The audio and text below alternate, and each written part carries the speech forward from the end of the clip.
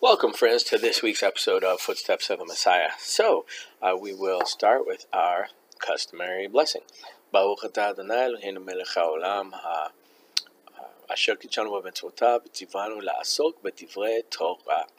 All right, so Parashat Devarim, we are entering into this first week of Av. So the week of Rosh Chodesh Av is when we read Parashat Devarim, the first parsha of Deuteronomy. It falls on Av 4, 5783 on Shabbos this year, which is July 22nd, 2023. This parasha is 105 verses, and it's the first of the last, meaning it is the first parasha of the last book, and it is also read right around the first week of Av. So, it's the first of the last 11 parshiot in the Torah, and is always read as a standalone parasha.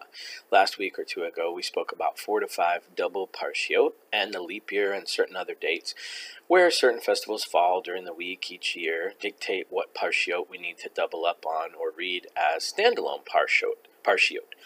So, this section, this parsha, goes from Deuteronomy 1:1 to chapter 3, verse 22.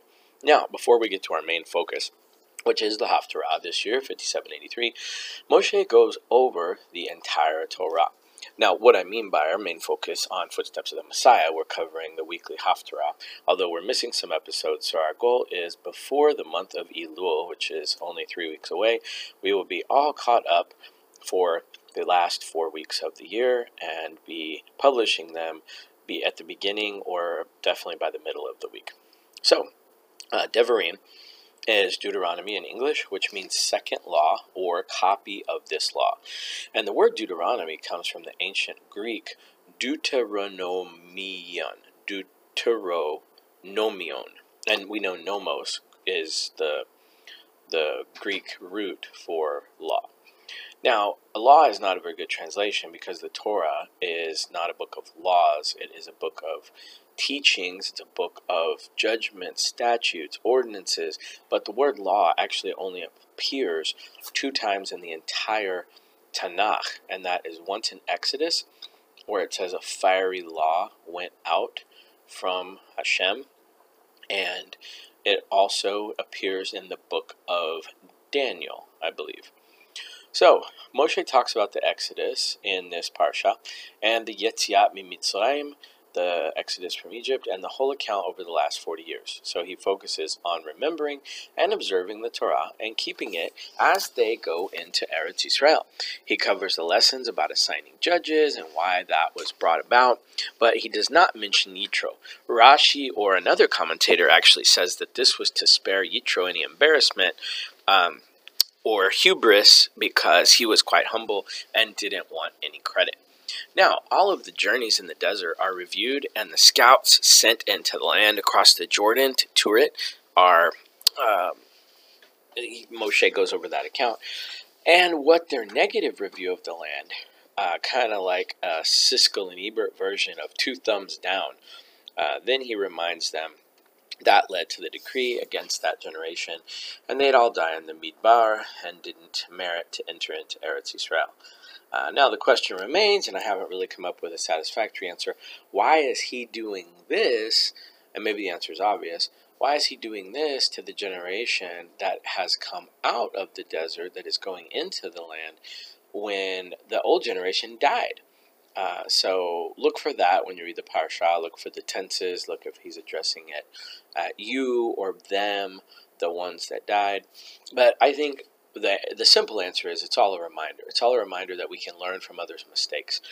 And we have imprinted on us the ways and thoughts and mannerisms and habits of our parents, of our mentors, of those who are around us, our peers even. But more than anything, those that we respect and venerate and often sadly put on pedestals and probably shouldn't, those people have bearing on us. They have the adoration has consequences. We become like them in some ways, whether we like it or not. So I think all of this is a repetition of the Torah, which is where we get the word Deuteronomy. A repetition of the Torah. Even in Hebrew, they call it, I forget what the exact phrase is, but it's Mishneh, I think, repetition. Mishneh Torah, maybe, is another name for Deuteronomy in Hebrew, which means repetition of the Torah. Well, anyway, so I think it's a reminder to learn from the past mistakes, even when we're tempted or even on autopilot in some ways to do them again. So then Moshe reminds them that whole thing led to the decree against that generation. They'd all die, and they did die. And it finally ended on the 9th of Av of the 38th year from the Exodus of Egypt. Next, he recounts the events in Moab and Ammon and Sihon and Og, king of the Amorites and king of Bashan. He concludes with a message to Yehoshua and encourages him to be bold and courageous. Hashem is on the side of Israel. Now let me correct something I just said. I said 38 years. What I meant was that from the time of the report, it was 38 years, not from the Exodus of Egypt. That obviously was 40 years. So our Haftarah is from Isaiah verse 1 of chapter 1 to verse 27. Now the Haftarah is not very long, and this is a special Shabbat that is not discussed enough in my opinion, like many of the Haftarah portions. Now it's interesting because this Shabbat is called Shabbat Chazon, and next Shabbat will be called Shabbat Nachamu, the only two Shabbats in the whole year that are called after. The Shabbat has a special name, and it's actually after the Haftarah. I mean, it's named so for the Haftarah, because the first word in the Haftarah this week is Chazon, and the first word in the Haftarah next week, which we'll cover next week, is Nachamu, and it's called Shabbat Nachamu next week.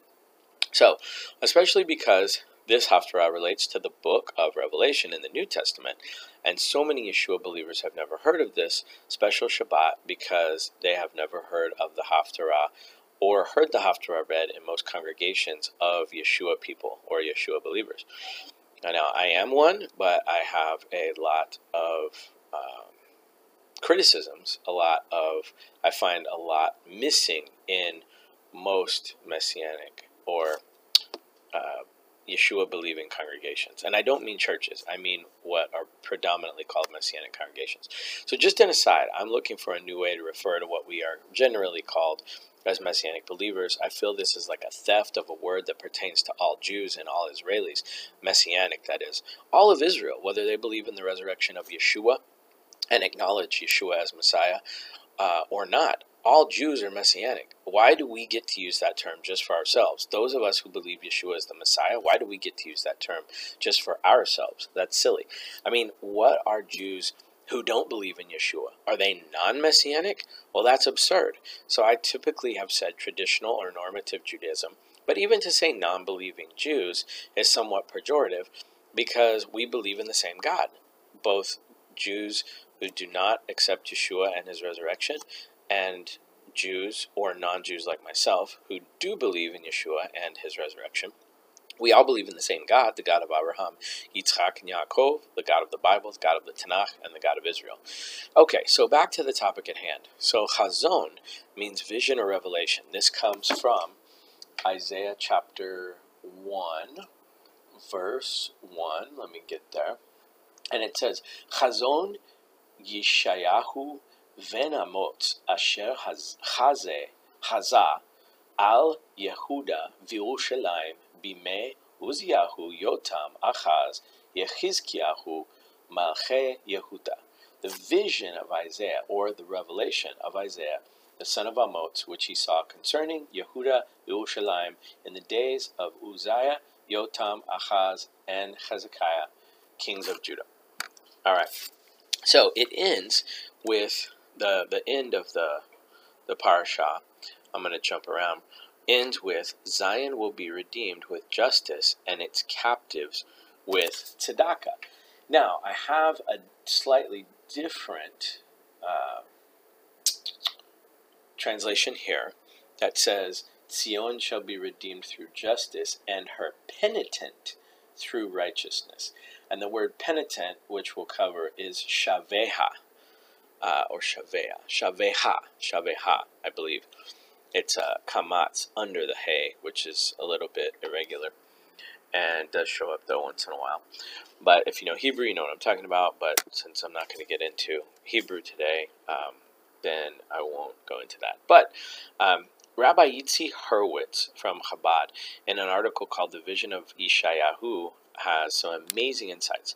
So he says, many think Zion is Yerushalayim, and the captives in this verse are the Jews.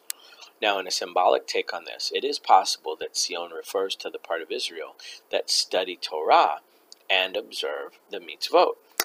Now, let me take a step back. The word Zion in the Strong's Concordance is number 6726, obviously Hebrew, and it's found in a variety of places. It's found in 2 Samuel 5:7.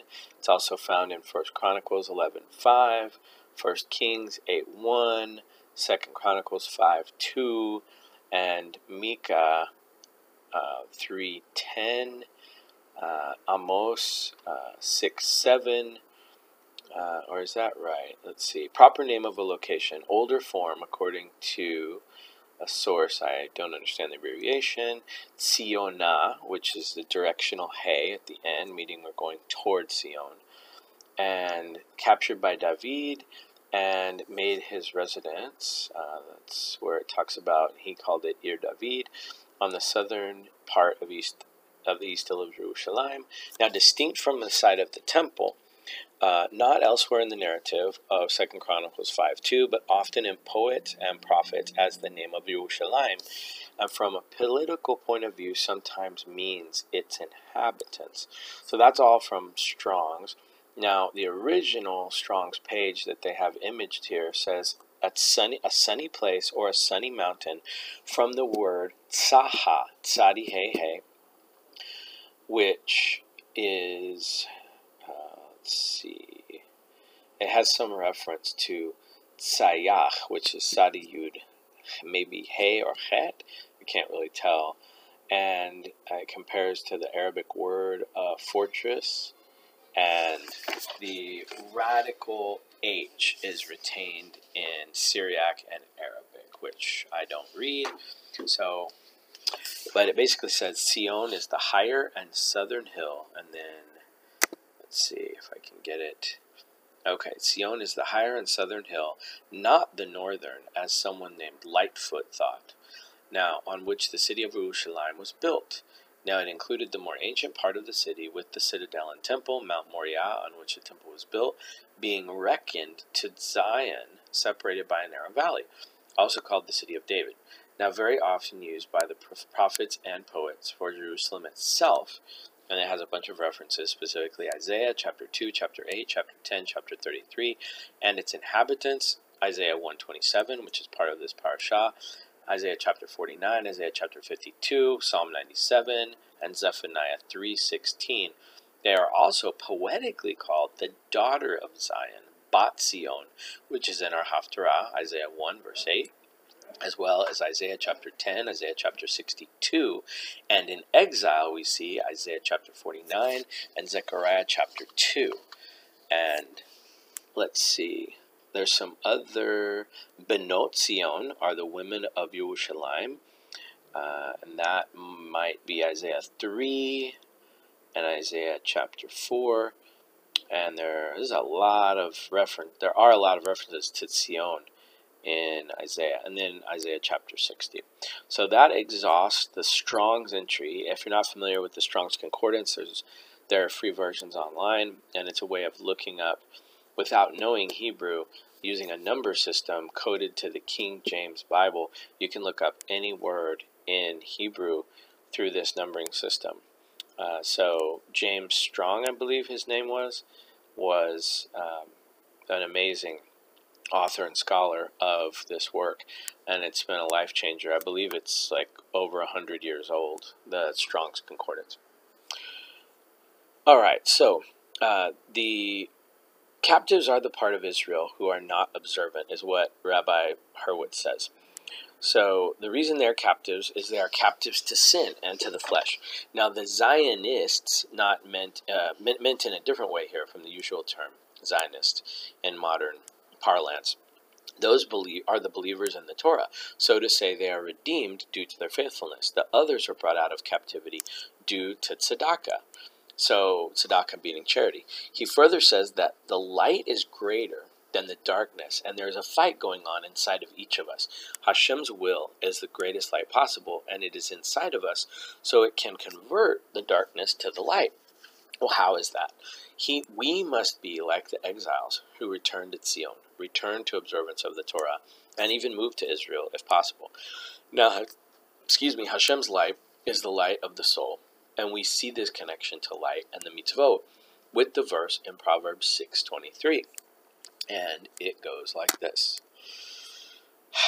I'll start in verse 21, verse 20.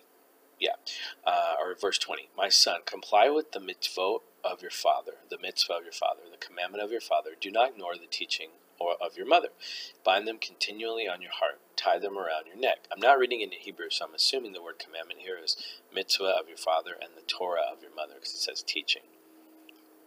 Bind them continually on your neck, and when you walk, they will guide you. When you sleep, they will watch over you. And when you awake, they will talk to you. Now, here's the verse I was talking about.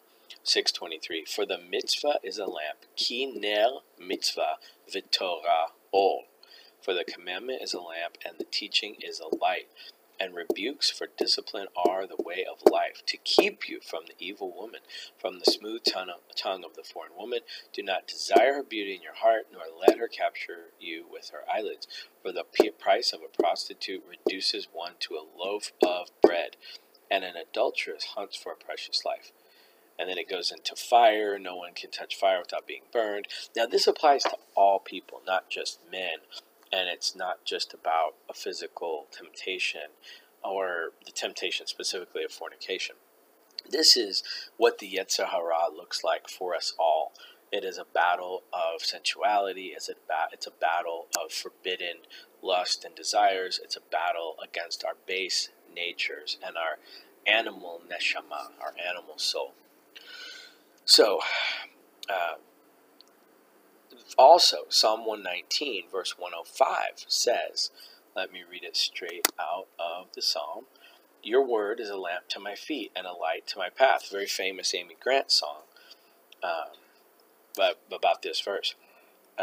Now, the word, the Devar, the Torah, is a lamp, and it also lights the path, which if you're on a dark path and you have a flashlight, it's not going to illuminate everything. It's just enough so you can see the next few steps, which is a lot of what Hashem does in our life. He gives us an assignment for the next few steps, says do this first, and then I'll give you more.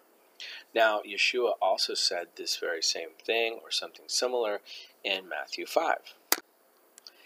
He said in Matthew 5, verse 13, you are the salt of the earth, but if the salt has lost its flavor, where will it regain its saltiness? Or in King James, wherewith shall it be salted? How do you salt, right? You can't. It is therefore good for nothing but to be cast out and to be trodden under foot of men. Now, you are the light of the world. A city that is set on a hill cannot be hid. Neither do men light a candle and put it under a bushel, but on a candlestick or a menorah, and it gives light to all that are in the house. Let your light so shine before men, that they may see your good works. So he tells us what light is. It's mitzvot. Good works is the way they said in the New Testament, the Greek, to perform mitzvot and glorify your Father which is in heaven. So that should tell those of us who did not grow up Jewish or understanding mitzvot that good works are not just helping old people across the street or trying to help a lost dog find its way home. I mean, those are good things, but specifically those are already in the mitzvot. This is talking about the 613 mitzvot in the Torah. And then he makes a very famous statement. Think not that I come to destroy the Torah or the Nevi'im. Those are two parts of the Hebrew Bible, the Tanakh. I am not come to destroy, but to fulfill. Now, why didn't he say, or the writings? I don't know. Maybe he did, and it wasn't included here for some reason. But he obviously wanted to draw their attention to the Torah and the prophets. And I think we see at the end of, I believe it's the book of maybe Luke or Matthew, where he actually shows himself in the Psalms, and he's constantly quoting Psalms throughout his life, illustrating how he was fulfilling prophecy from the Psalms. So he says, I have come not to destroy the Torah or the Nevi'im. I have not come to destroy, but to fulfill. For verily I say unto you, or certainly I say to you, till heaven and earth pass, one yod or one crown shall in no way pass from the Torah till all be fulfilled. Now, you have to know Hebrew to understand this, and the decorative 7 letters receive a decorative crown when they're written in formal Hebrew on a Torah scroll. Now he goes further, whosoever shall break one of these least mitzvot. Now that shows me there's a least of the mitzvot. It says, whoever shall teach, let me read the whole thing, then I'll go back. Whosoever therefore shall break one of these least commandments and shall teach men so, he shall be called the least in the kingdom of heaven. But whoever shall do them and teach them, the same shall be called great in the kingdom of heaven. So, there is a least commandment, there's a great commandment, and it's prophesied that there will be teachers, there will be people who don't do them, who purposely break them, and teach others that you should break them. We have that today. We've had that for 2,000 years. It's called Christianity, by and large. Or they acknowledge them, but they don't teach people to do them. They say, oh, you can see Jesus in these. You can see Yeshua in these. That's prophetic. But they still don't teach people how to observe them so that they can learn themselves. It's just like a Cliff Notes version. So that's ridiculous and absurd. But, hey, at least it's a step in the right direction. It's better than saying, well, the Sabbath was changed to Sunday and we're replacing Passover with Easter. I mean, that's really anti-Semitic. So, we also see in 1 John something similar. This then is the message of 1 John chapter 1 verse 5. This then is the message which we have heard of him and declare unto you, that God is light, and in him is no darkness. If we say that we have fellowship with him and walk in darkness, we lie and do not say the truth. But if we walk in the light, and as he is in the light, we have fellowship one with another, and the blood of Yeshua HaMashiach, the Son, cleanses us from all sin. Now, I really like this in chapter 2, verse 4, or actually in chapter 2, verse 2. He is the propitiation, the atonement for our sins, and not for ours only, but also for the sins of the whole world, and whereby we do not know that we know him. Oh, and hereby we do know that we know him. Hereby we do know that we know him, verse 3, if we keep his mitzvot. Is he talking about God, or is he talking about Yeshua? Is he talking about both? He that says, I know him, and does not keep his mitzvot, is a liar, and the truth is not in him. But whoever keeps his word, meaning Yeshua, who was the Word became flesh, who was the Messiah, who was the agent of Hashem the Father, but who keeps his word, in him verily is the love of God perfected. Hereby know we that are. This King James is difficult sometimes. Hereby know we that we are in him. Hereby we know that we are in him. He that says he abides in him ought himself also so to walk, even as Yeshua. I added the word Yeshua. He walked. Brethren, I write no new mitzvah unto you, but an old mitzvah, which you had from the beginning. The old mitzvah is the word, or the previous mitzvah is the word which you have heard from the beginning. Again, a new mitzvah I write to you, which thing is true in him. Now, he's not talking about making up a 614th commandment. You can't do that, and he was a Torah-observant Jew. So we know he's talking about a new instruction, a new charge of how to see the mitzvot and how to apply them to life, and in light of Yeshua's arrival and ascension.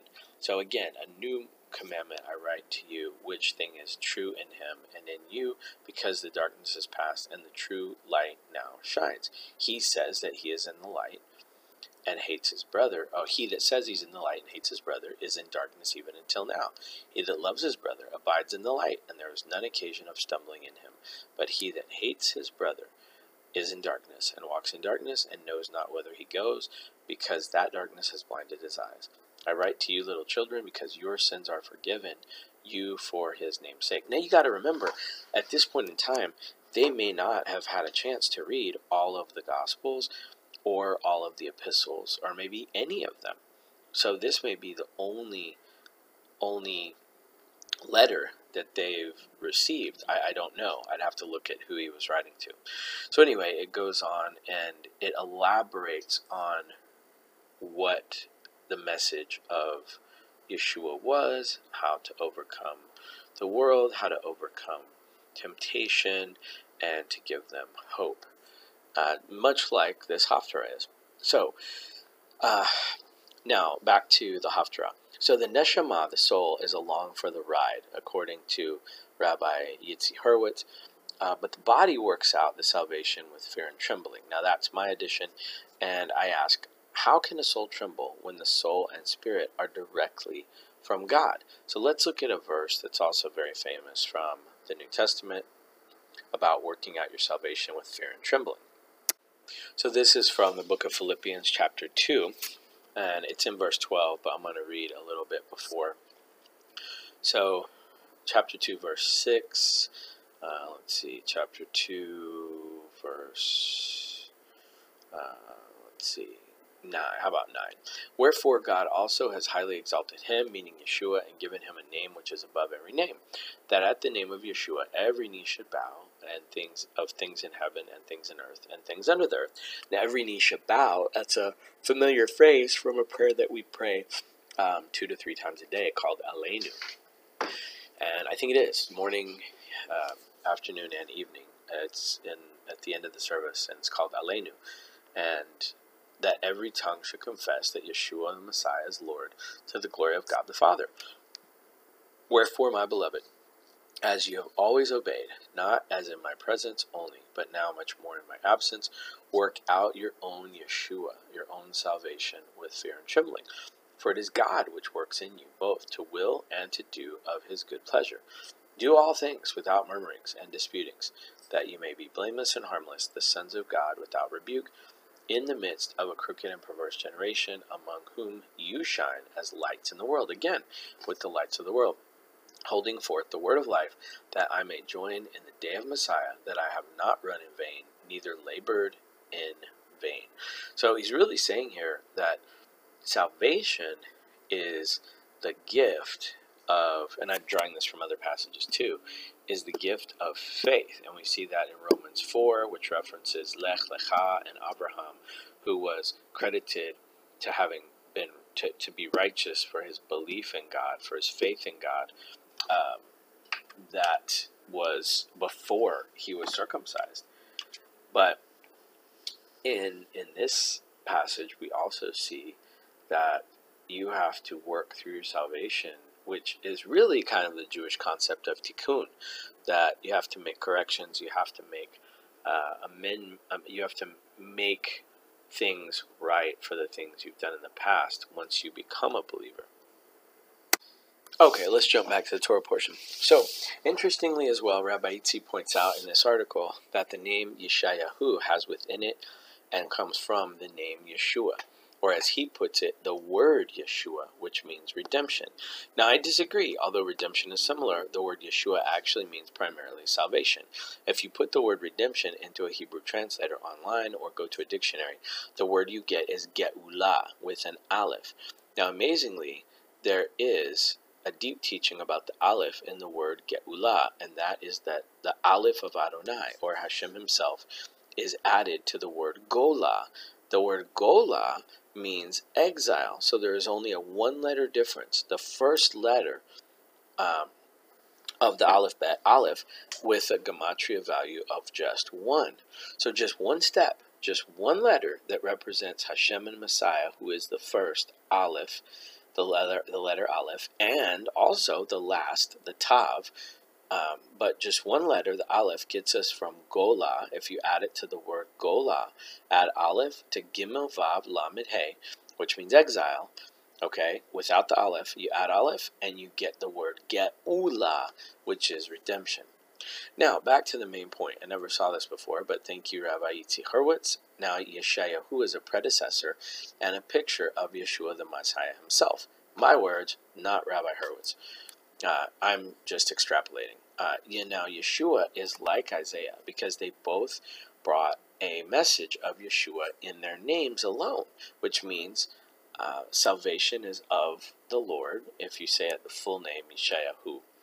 And if you say Yeshua, it simply means salvation. Because remember, he gave up his deity. He was not God.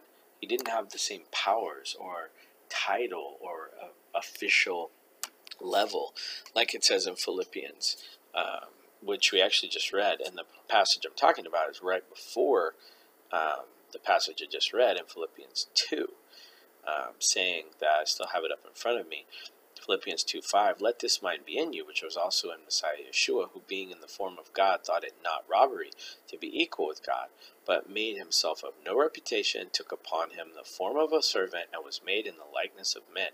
And being found in fashion as a man, he humbled himself and became obedient unto death, even the death of the cross. Okay, so now both of them were martyred. Both Yeshua and Yeshayahu, Isaiah, were murdered. And Isaiah, historically, according to some sources that we're going to look at right now, was actually sawn in half. Now, if you go to Hebrews chapter 11, verse 37 to 38, it's like called the Hebrews Hall of Fame. It says that these giants of the faith, my words, not the Bible, were stoned to death, sawed in half, and killed with swords. They went around in sheepskins and goatskins. They were needy, oppressed, and mistreated. The world wasn't worthy of them. They wandered in deserts, mountains, caves, and holes in the ground. Hebrews 11, verse 37 through 38. Now, apparently the context of Hebrews 11 is whole Hall of Fame of Faith, which is something I heard from one of my teachers. The wandering in the caves and the holes reminds us of the scene where Obadiah took the persecuted the righteous that didn't bend their knee to Baal and hid them from Jezebel. So who is the author of Hebrews 11 referring to, possibly? Now, when they spoke about being stoned to death, sawed in half, and killed with swords, we're going to take a look at that. And let's see what the answer is. This is from a website called hermeneutics.com. So the reference about being sawn asunder refers to a tradition about when King Manasseh ordered the prophet Isaiah to be cut in half.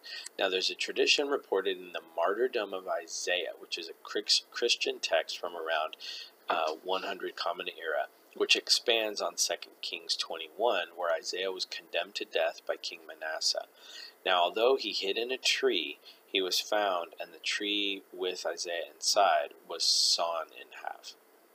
And a similar tradition is recorded in a text called Lives of the Prophets from around the same time. And the method of Isaiah's death is also supported by the Jewish text of the Babylonian Talmud and the Jerusalem Talmud, both written after 200 Common Era. Now, it says, it is related in the Talmud that Rabbi Shimon ben Azai found in Jerusalem an account wherein it was written that Manasseh killed Isaiah.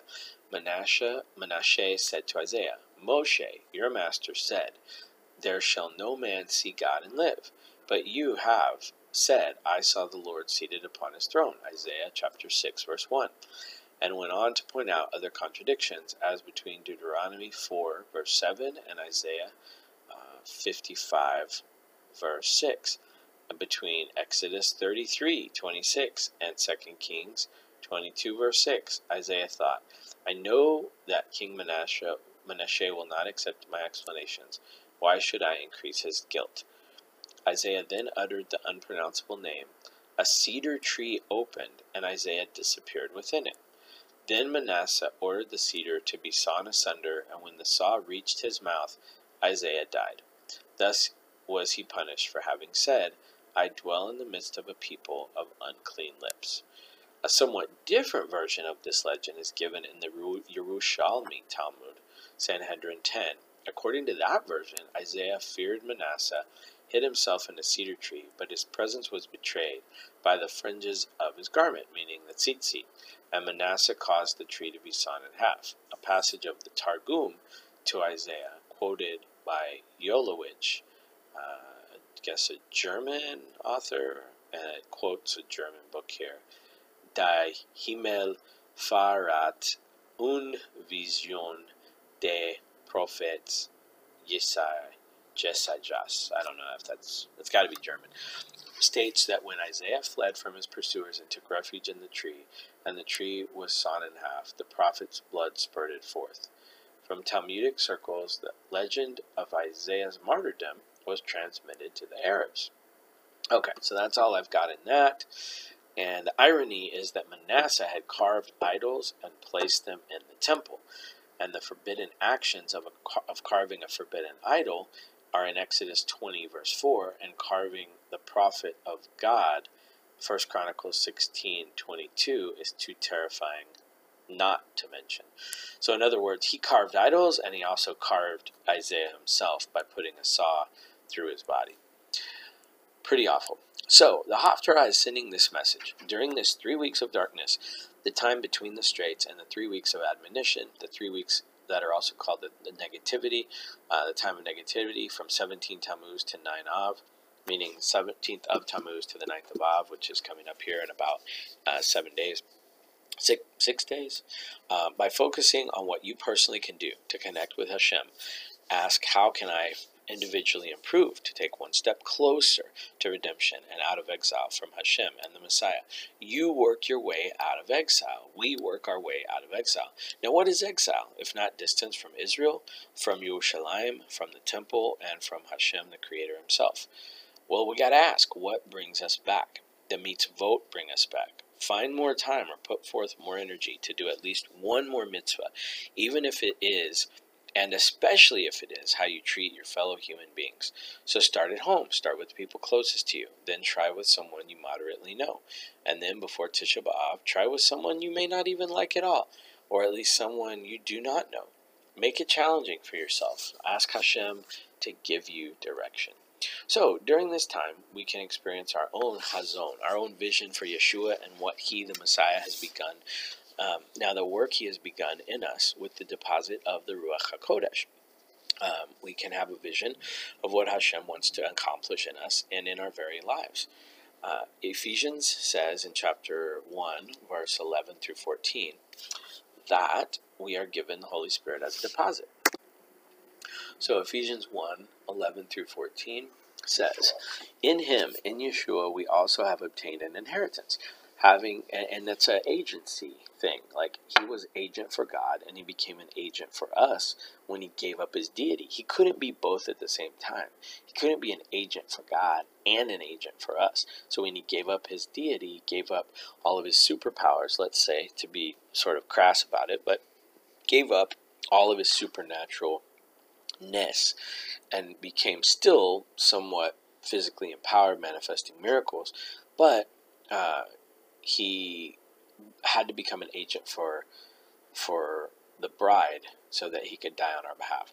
So in Him, in Yeshua, we also have obtained an inheritance, having been predestined according to the purpose of Him who works all things in accordance with the plan of His will, to the end that we who were the first to hope in the Messiah would be to the praise of His glory.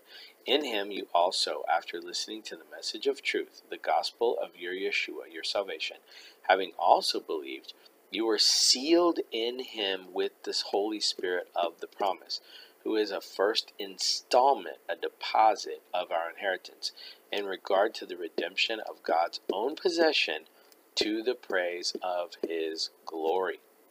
That is a Rosh Hashanah theme.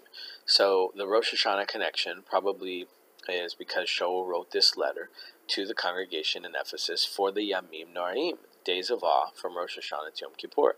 So fascinatingly enough, this chapter is laced with Rosh Hashanah and Yom Kippur references, as well as in Isaiah chapter 1. And let me explain why.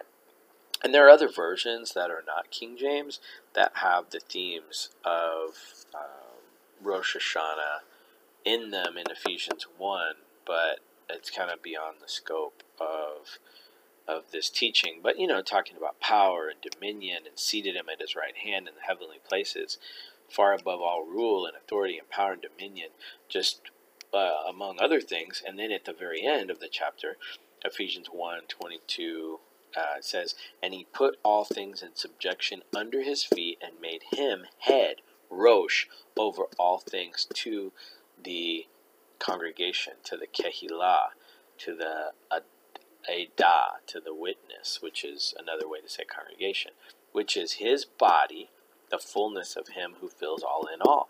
And what does a man give to his wife, and what does a wife give to her husband? Their bodies. When? After they're married, and Rosh Hashanah is the marriage of Israel to Hashem, or the Messiah to his bride. All right, so, and that's coming up in about a month and a half with, Rosh Hashanah is right around the corner this year. All right, so, fascinatingly enough, this, and specifically this famous scripture about one of the miracles that occurred all the way up until 33 Common Era is called the tongue of scarlet, is referenced in Isaiah 1 verse 18. And we'll end with this. Let me read that verse to y'all. Come now, let us debate, says the Lord. Lechuna ve'nivacha